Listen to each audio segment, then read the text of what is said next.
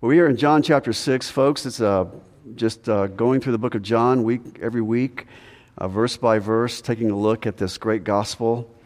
We come to the 6th chapter. We come to the longest chapter. John 6 is the longest in the book. It's 71 verses. And there's a lot of great truths in this passage of Scripture. There will be two important themes as we go through this. John chapter 6, two important themes. The first that runs through this, you will notice, is this is the bread chapter. Bread. 25 to 30 times the word bread is mentioned, both in a physical sense, at the miracle, the feeding of the 5,000, and also, I am the bread of life. Look at verse 35. Jesus says, I am the bread of life. He who comes to me will not hunger, and he who believes in me will never thirst.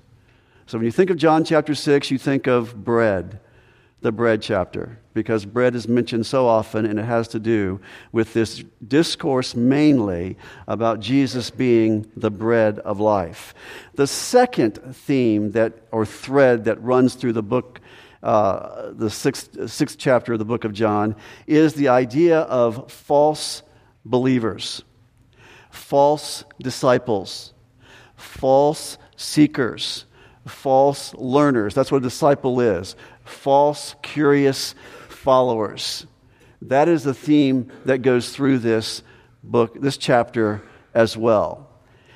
He starts out by telling them temporal things. They like that. They like the temporal stuff. But then he starts talking about eternal truths at the end of this chapter, and we're told that many stop following him. And that's important. Many people like what he does, but they don't like what he says. And that's the point. He does what he does to draw attention to what he says. They like what he does, but they don't like what he says. Jesus has a way of chasing superficial people away. He does. And that's what you see by his words. His words are very strong in this chapter. And he does not hesitate to tell them, if you want to be popular, Jesus has got it, man. Everybody is following him. This is a chapter where you see huge crowds. And if he wants to keep the crowds coming, he doesn't need to be saying what he's going to say in this chapter. Because you will see, notice verse 660. Therefore, many of his disciples, and when you use the word disciples in this chapter, we're just talking about learners. We're just talking about people who are following, people who are seeking. When they heard this, what he just said, this is a difficult statement. Who can listen to it?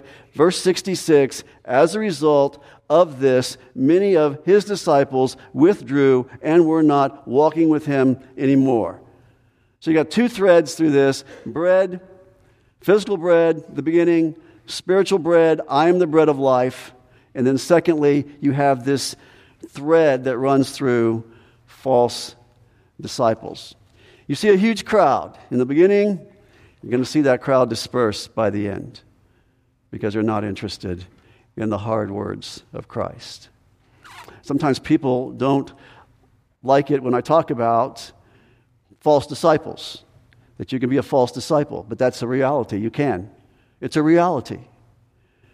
It's a reality to say that somebody might not be a Christian who claims to be. There is superficial conversions all the time, superficial followers all the time. And Jesus gives that warning. The apostles give that warning.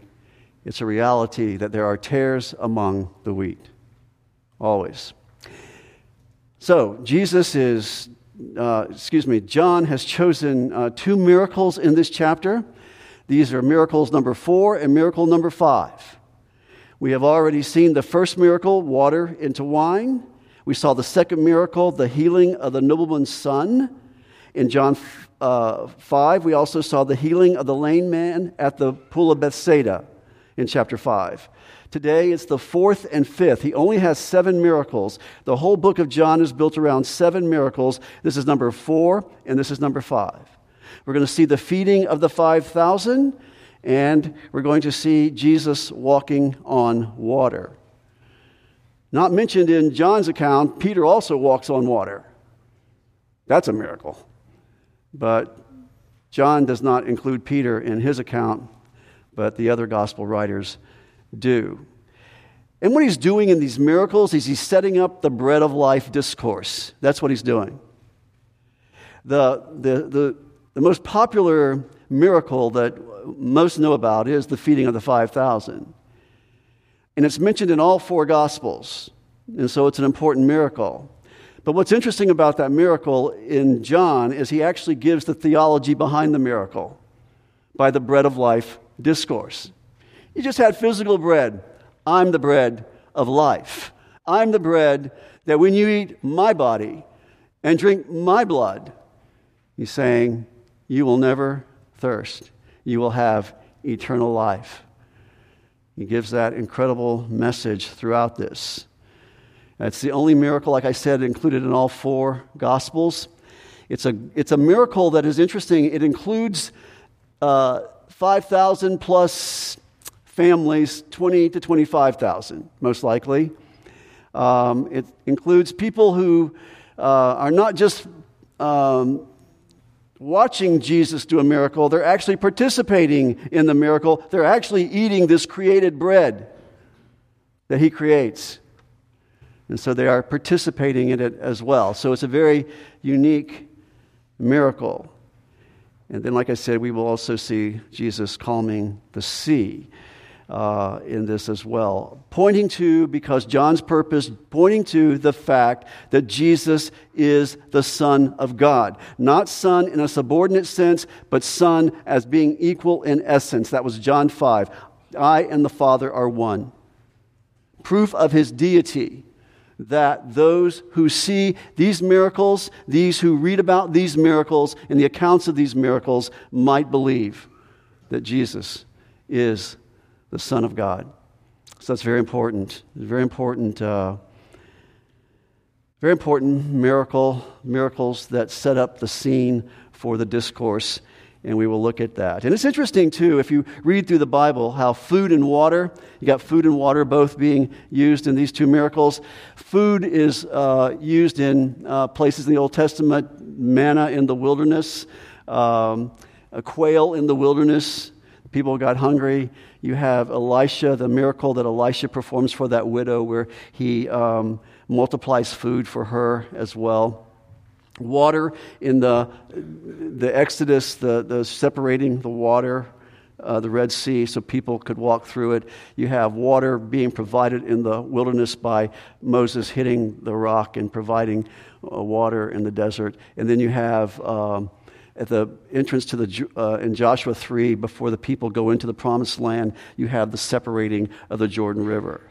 So, makes sense. You got Jesus appearing. He's God. Now we have a food and water miracle. Same thing. And Jesus just shows he is God. Obvious proof that he is God. Look back up at 5:18.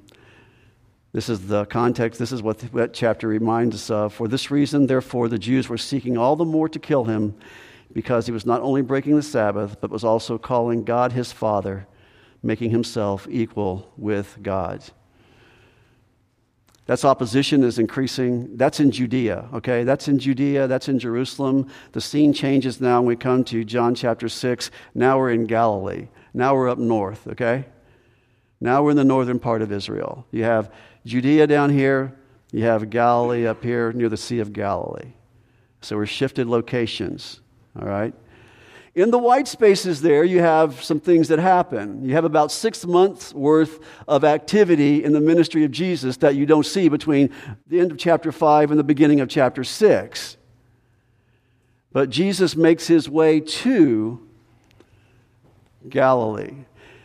Galilee is a little less hostile toward Jesus than Jerusalem, where the Jewish leaders are.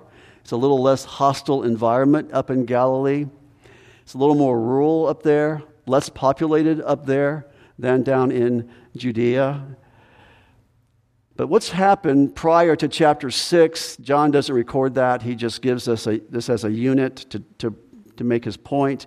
But what's happened in between chapter 5 and 6, about 6 months of activity you had in that period of time, Jesus sent his disciples out to do ministry, to do the things he did. He sent them out 2 by 2. In that period of time, John the Baptist gets beheaded between chapter 5 and chapter 6. Herod Antipas hears about Jesus, and he gets real nervous because he thinks John the Baptist has risen from the dead, because he's hearing about what Jesus is doing. So that happens in between chapters 5 and 6. And so when you come, Jesus has gone north, probably because he doesn't want the divine timetable to be interfered with in any way. It's not time for him to give up his life and the hostility and all of the things going on in the south. He goes back to the north to do ministry up there, and that's where we find him in John chapter 6, verse 1. After these things, Jesus went away to the other side of the Sea of Galilee, or Tiberias. Sea of Galilee, if you look at a map of Israel, it's a huge 7 miles long, 13 miles wide, something like that, or might have that backwards. 13, I'm not sure, but anyway, big lake.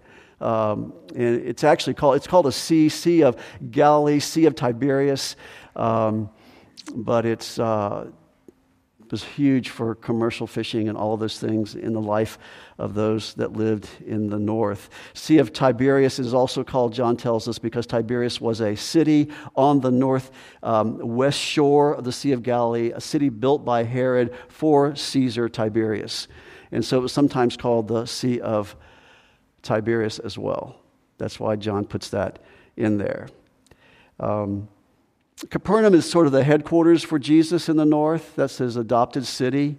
And that sort of sits in the very north of the Sea of Galilee, northwest area. But now we're talking about being on the east side, the other side. After these things, Jesus went away to the other side. He goes over to the region known as the Golan Heights, the region that was in the Six-Day War with Israel and Syria and many years ago. We're talking about the northeast section, the other side, just to give you some geography here. Capernaum's here. You got where Jesus is right now on the other side in the Golan Heights region of the Sea of Galilee area. And a large crowd, verse 2 says, a large crowd followed because of him. They saw signs which he was performing on those who were sick. Jesus is in a boat going to the northeast side, Golan Heights region, from Capernaum to the Golan Heights region. People are on shore watching him, and they're following him. It kind of goes like that, we're told by the other accounts. They could see him, and they wanted to get to him, and they wanted to see him, and so they're following him. Jesus, like I say, is traveling by boat. And also, I would say this, there's a lot of people going to be in this region he's going to, because that is a common region of travel to Jerusalem. And I say that point because we're told in verse 4 that this is the season of the Passover. So they're getting ready to have the Passover, so all these pilgrims, Jewish pilgrims, are starting to make their way down to Jerusalem for the Passover. So there's a lot of people are going to be there when he gets there, plus the people that are on the shore, plus the fact that there's a lot of messianic expectation in the air whenever it's the season of the Passover. You can see that in verse 4. The Passover, the feast of the Jews, was near. Passover meant messianic expectation, all-time high. Okay? So you've got that in the atmosphere as well. We see in verse 3, he says, and Jesus went up on the mountain, and there he sat down with his disciples. So you got the scene. You got Jonas gave us a setting here. You got the idea where we're at. Northeast corner of the Sea of Galilee, all these people around, crowds and crowds of people. Jesus understands fickle crowds, though. He really does. You know that. We've seen that over and over again.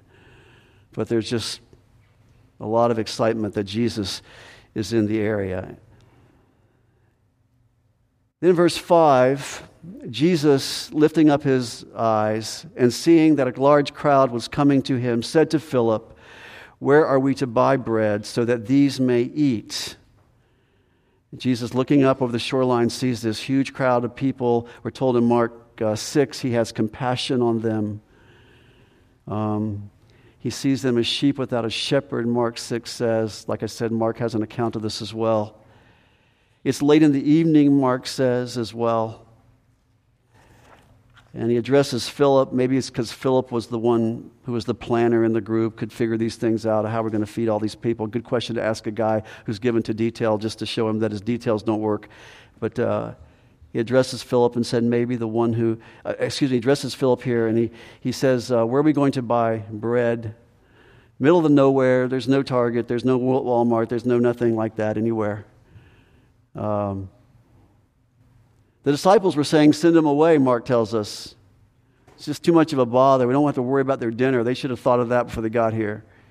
Attitude. Let them go get their own food. This place is desolate, middle of nowhere. And Jesus was doing this, we're told in verse 6, because it's a test, for he knew what he was intending to do. Now, this is what's going on, folks. He is highlighting a shortage. That's what Jesus is doing. He wants them to verbalize the fact that they don't have any resources. You follow me? He wants them to note no resources available. We have this money that won't do the job.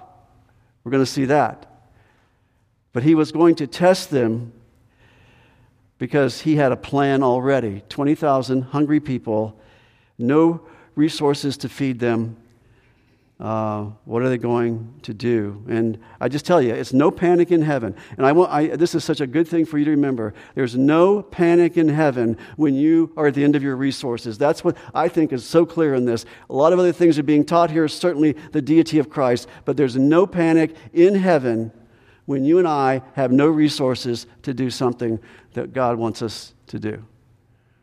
There's just no panic. There's a plan. God's got a plan. It's very important.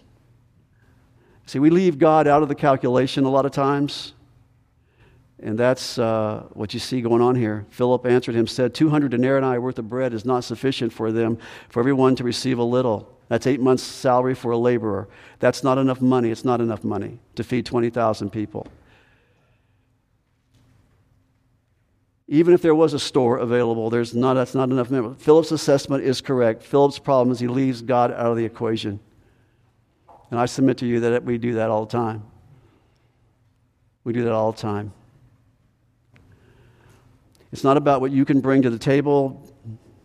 It's about what God brings as a test into our lives to show us that he can provide. I think that's a clear message of this from a practical standpoint. This is how God stretches faith. This is how God puts us in situations like this from time to time when we have nothing, to realize that he has everything, that he has a plan, and that he uses those things to increase our faith. This is important. You know why it's going to be important? Because they're going to have to learn this because he's not going to be around much longer. They're going to have to learn this, that he provides, that God provides. They're going to have to learn this about Christ, that when we're at the end of our resources, he is the one that shows up to bring about a provision.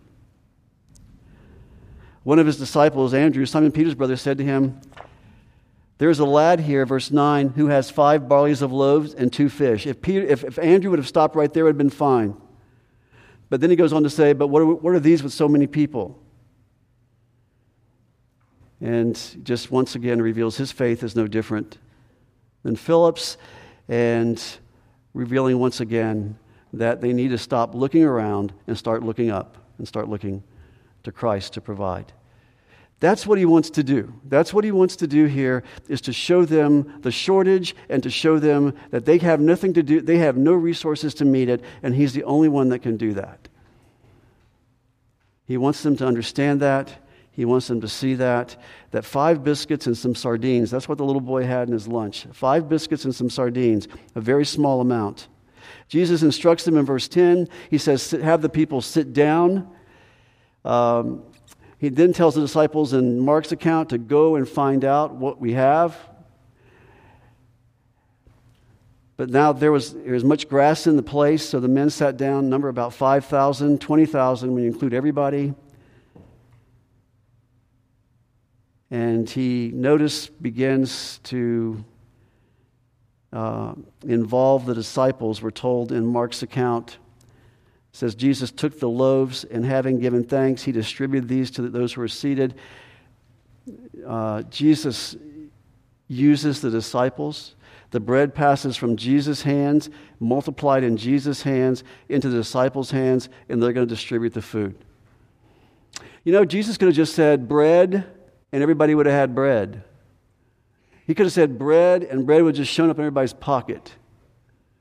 He could have done that. But he chose to use men to do this work. He chose to use us to do this labor. He could have written the gospel in the sky, but he chose to use us to be the ones who would take that bread, the bread of life, the message of the bread of life, to the world. He chose to use these men to do that. It was important that they see this. It was important that they be involved in this. It was important that they realize it comes from him, and they are simply those who are going to distribute it to others. I think that is an important part of this miracle. Jesus took the loaves, verse 11 says, and having given thanks, he distributed to those who were seated, likewise also of the fish as much as they wanted. This is God creating food, by the way. Matthew, Mark, and Luke say that just remind us that the disciples are handing this out. They've divided everybody up into groups of 50 or 100 for easier distribution. But what was ever placed into Jesus' hand, it was then placed into their hand, and it was multiplied. And I just think that is a great thing to think about.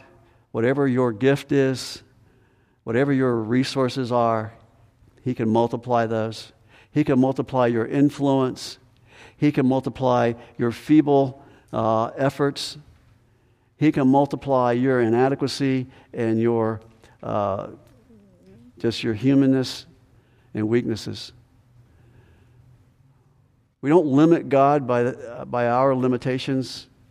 We just trust him to take and use us and use our influence for the gospel. When they were filled, he said to his disciples, gather up the leftover fragments so that nothing will be lost. There were leftovers. He said, gather up those leftovers. There were 12 baskets filled of leftovers, much more than they started with. Liberal scholars have said that, have explained this away by saying something like this. They said, oh no, the purpose of this miracle was highlighting the fact the boy had some food that he wanted to share with everybody, and so everybody else followed the example and got their food out, and they shared with each other. That's what liberal scholars will go to take away the miraculous event here. Liberal scholars say that it's a message about sharing. In fact, when they see Jesus the next day, they would say, Jesus teaches about sharing, the spirit of sharing, to somehow downplay the fact that a miracle of creating food, has taken place in this scene, proving that Jesus is God. That's the sign. The sign points to his deity. Verse 14 says, therefore, when the people saw the sign which he had performed, they said, this is truly the prophet who has come into the world. They make the connection here. It's kind of interesting. They're making a connection here to Deuteronomy chapter 18, verse 15, where Deuteronomy says that there will be a prophet like Moses who will come in the future. One like Moses. So here they're thinking, wow, the second Moses is on the scene. The second Moses deliverer is on the scene.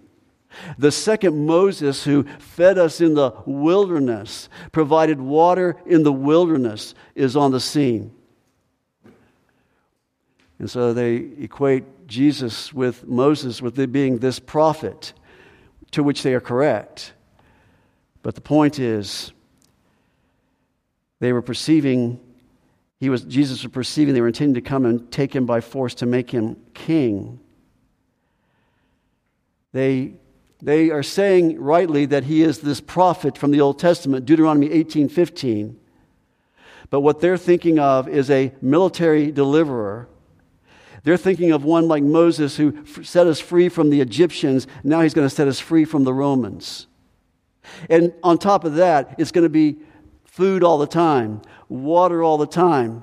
Our needs are going to be met all the time, just like Moses took care of us. This Moses will take care of our, quote, physical needs. That's the issue here. They are looking for a military Messiah. They are looking for someone who will deal with the temporal problems that they are facing. Jesus did not come to be a military Messiah. Jesus came to save sinners. Jesus came to seek and to save that which was lost. Jesus did not come to be served, but he came to serve and to give his life a ransom for many. They did not get that. They did not even want to hear that, as we will find out. But what they wanted was Jesus to be the second Moses who would meet their temporal needs. Jesus is going to make clear to them, I did not come to just satisfy temporal needs.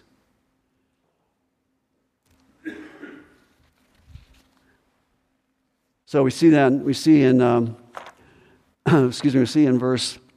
end of verse 15, he withdrew again. He gets away from them because of their intention to make him a king. It says he withdrew again to the mountain by himself alone. He's not going to accommodate their carnal desires. Because that's not why he came. And he's going to give them the full significance of that whole scene in the discourse he's about to do later in this chapter. He's going to tell them all about the physical bread and how he is now the true bread. But he sets up the scene for that discourse that we're going to see later in this chapter. Verse 16 tells us another miracle. Now when evening came, we're talking about the same day, when evening came, his disciples went down to the sea. And we now are going to see the next miracle, the fifth miracle in the book of John. And this takes place the next morning. The disciples are told by Jesus, from the Mark account, they're told by Jesus to get into a boat and head back towards Capernaum. Leave the northeast corner of the Sea of Galilee and head back to the northwest. He tells his disciples to get in the boat and go there. Jesus does not get in the boat with them.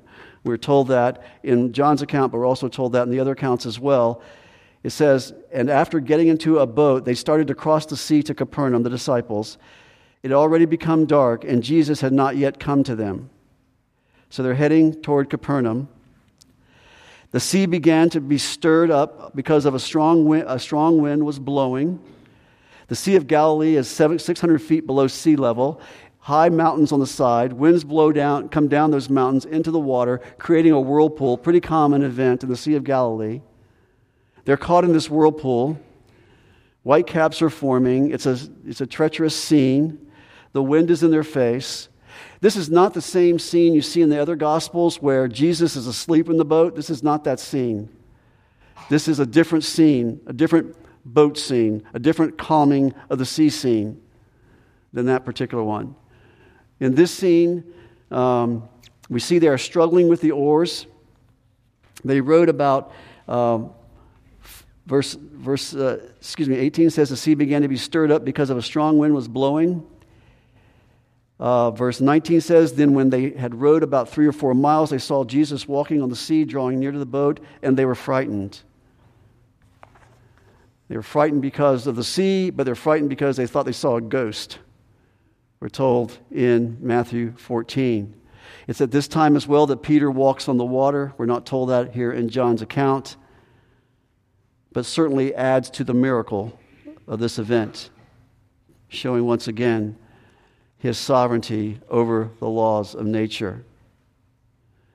Feeling helpless, Matthew says they were still a long distance from the land, and they're afraid of what's happening all around them, and they see this ghost, which they eventually realize is Jesus. And Jesus says in verse 20, he said to them, it is I, do not be afraid. I want you to understand something about this scene. Jesus sent them into this storm. Don't you think that's interesting? Jesus sent them into the storm. Think about that. Jesus sent them into the storm so that they could realize that He will never leave them or forsake them. You follow me? This is something else they need to learn because Jesus is not going to be around a long time. They need to learn that Jesus provides when all my resources are gone, all my human resources are gone, first miracle. And in this second miracle, they need to learn that life is not always smooth sailing, and even in the storms, He will never leave me or forsake me. There are two great lessons from these particular miracles. I just think it's incredible. Jesus sent them into that storm. It wasn't just some random event. Jesus knew what He was doing. He says, "It is I, do not be afraid." This is things you're going to need for the future, guys. You're going to need this for the future in ministry. You're going to need to know that I will provide. You're going to need to know that I will be there. You're going to need to know that I am the one that uses you, that wants to use you. And you are the ones who will be my apostles on this earth, my disciples on this earth. So they were willing to receive Him into the boat, and immediately the boat was at the land to which they were going. That's another miracle, actually. It ends up being right at Capernaum, on the docks of Capernaum. Pretty interesting, verse 21. So that'd be another miracle, but basically He's shown His power over nature. He showed His creative power in the first miracle. He shows His power over nature. He is God. That is the message clear in the book of John. He is God.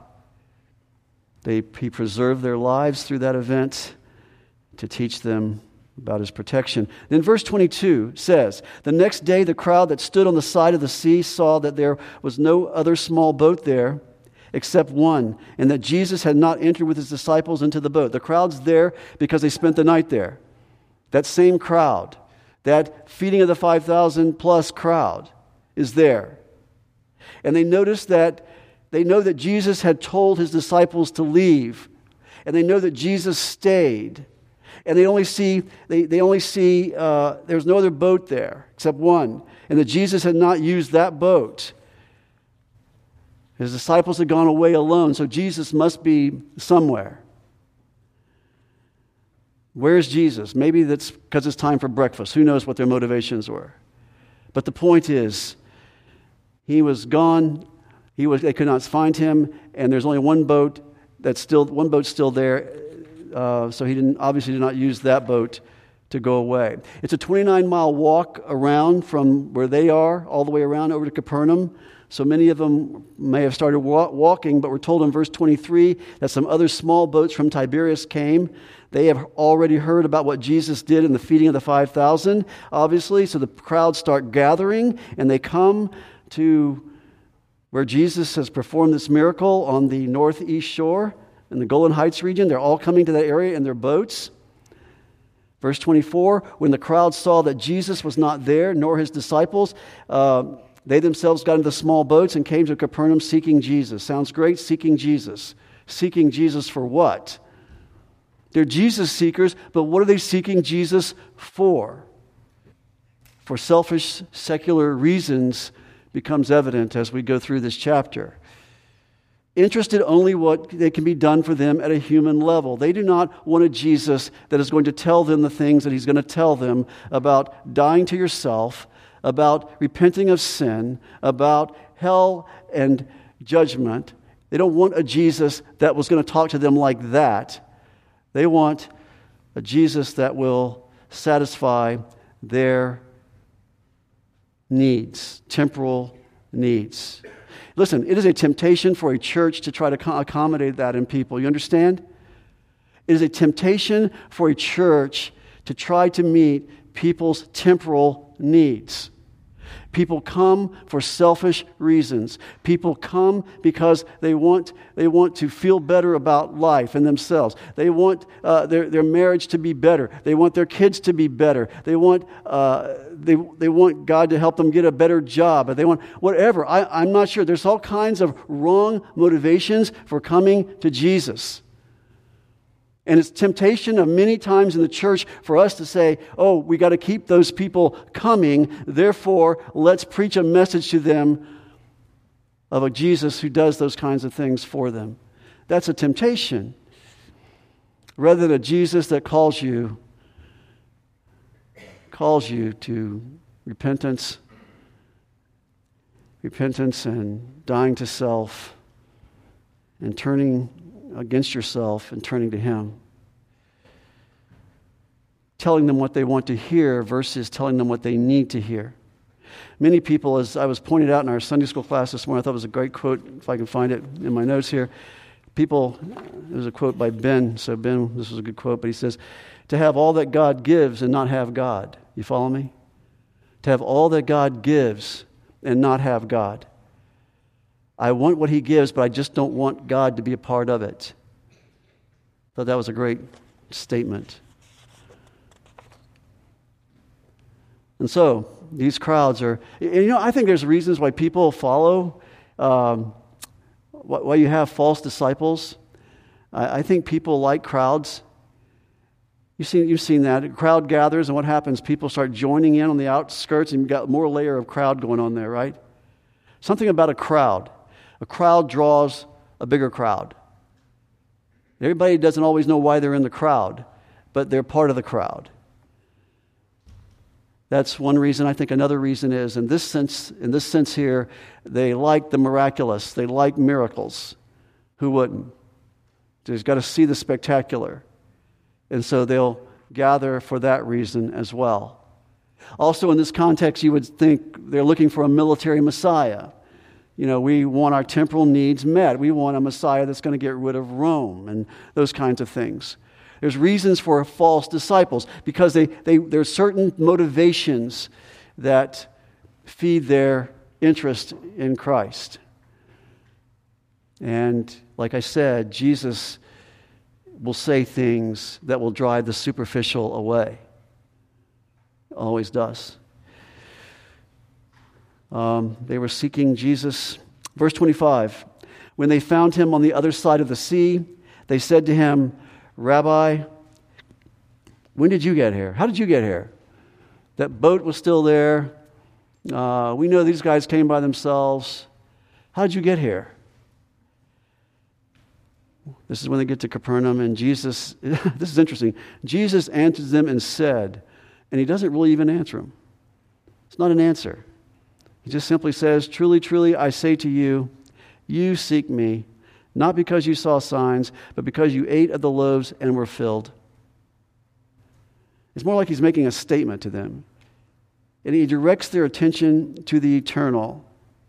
You saw signs in the sense that sign was to point you to some reality, and you missed that. You saw that sign, and yet you did not draw the right conclusion about that sign. And your reason here is a temporal reason. You're here because you ate of the loaves and were filled. And you want another miracle.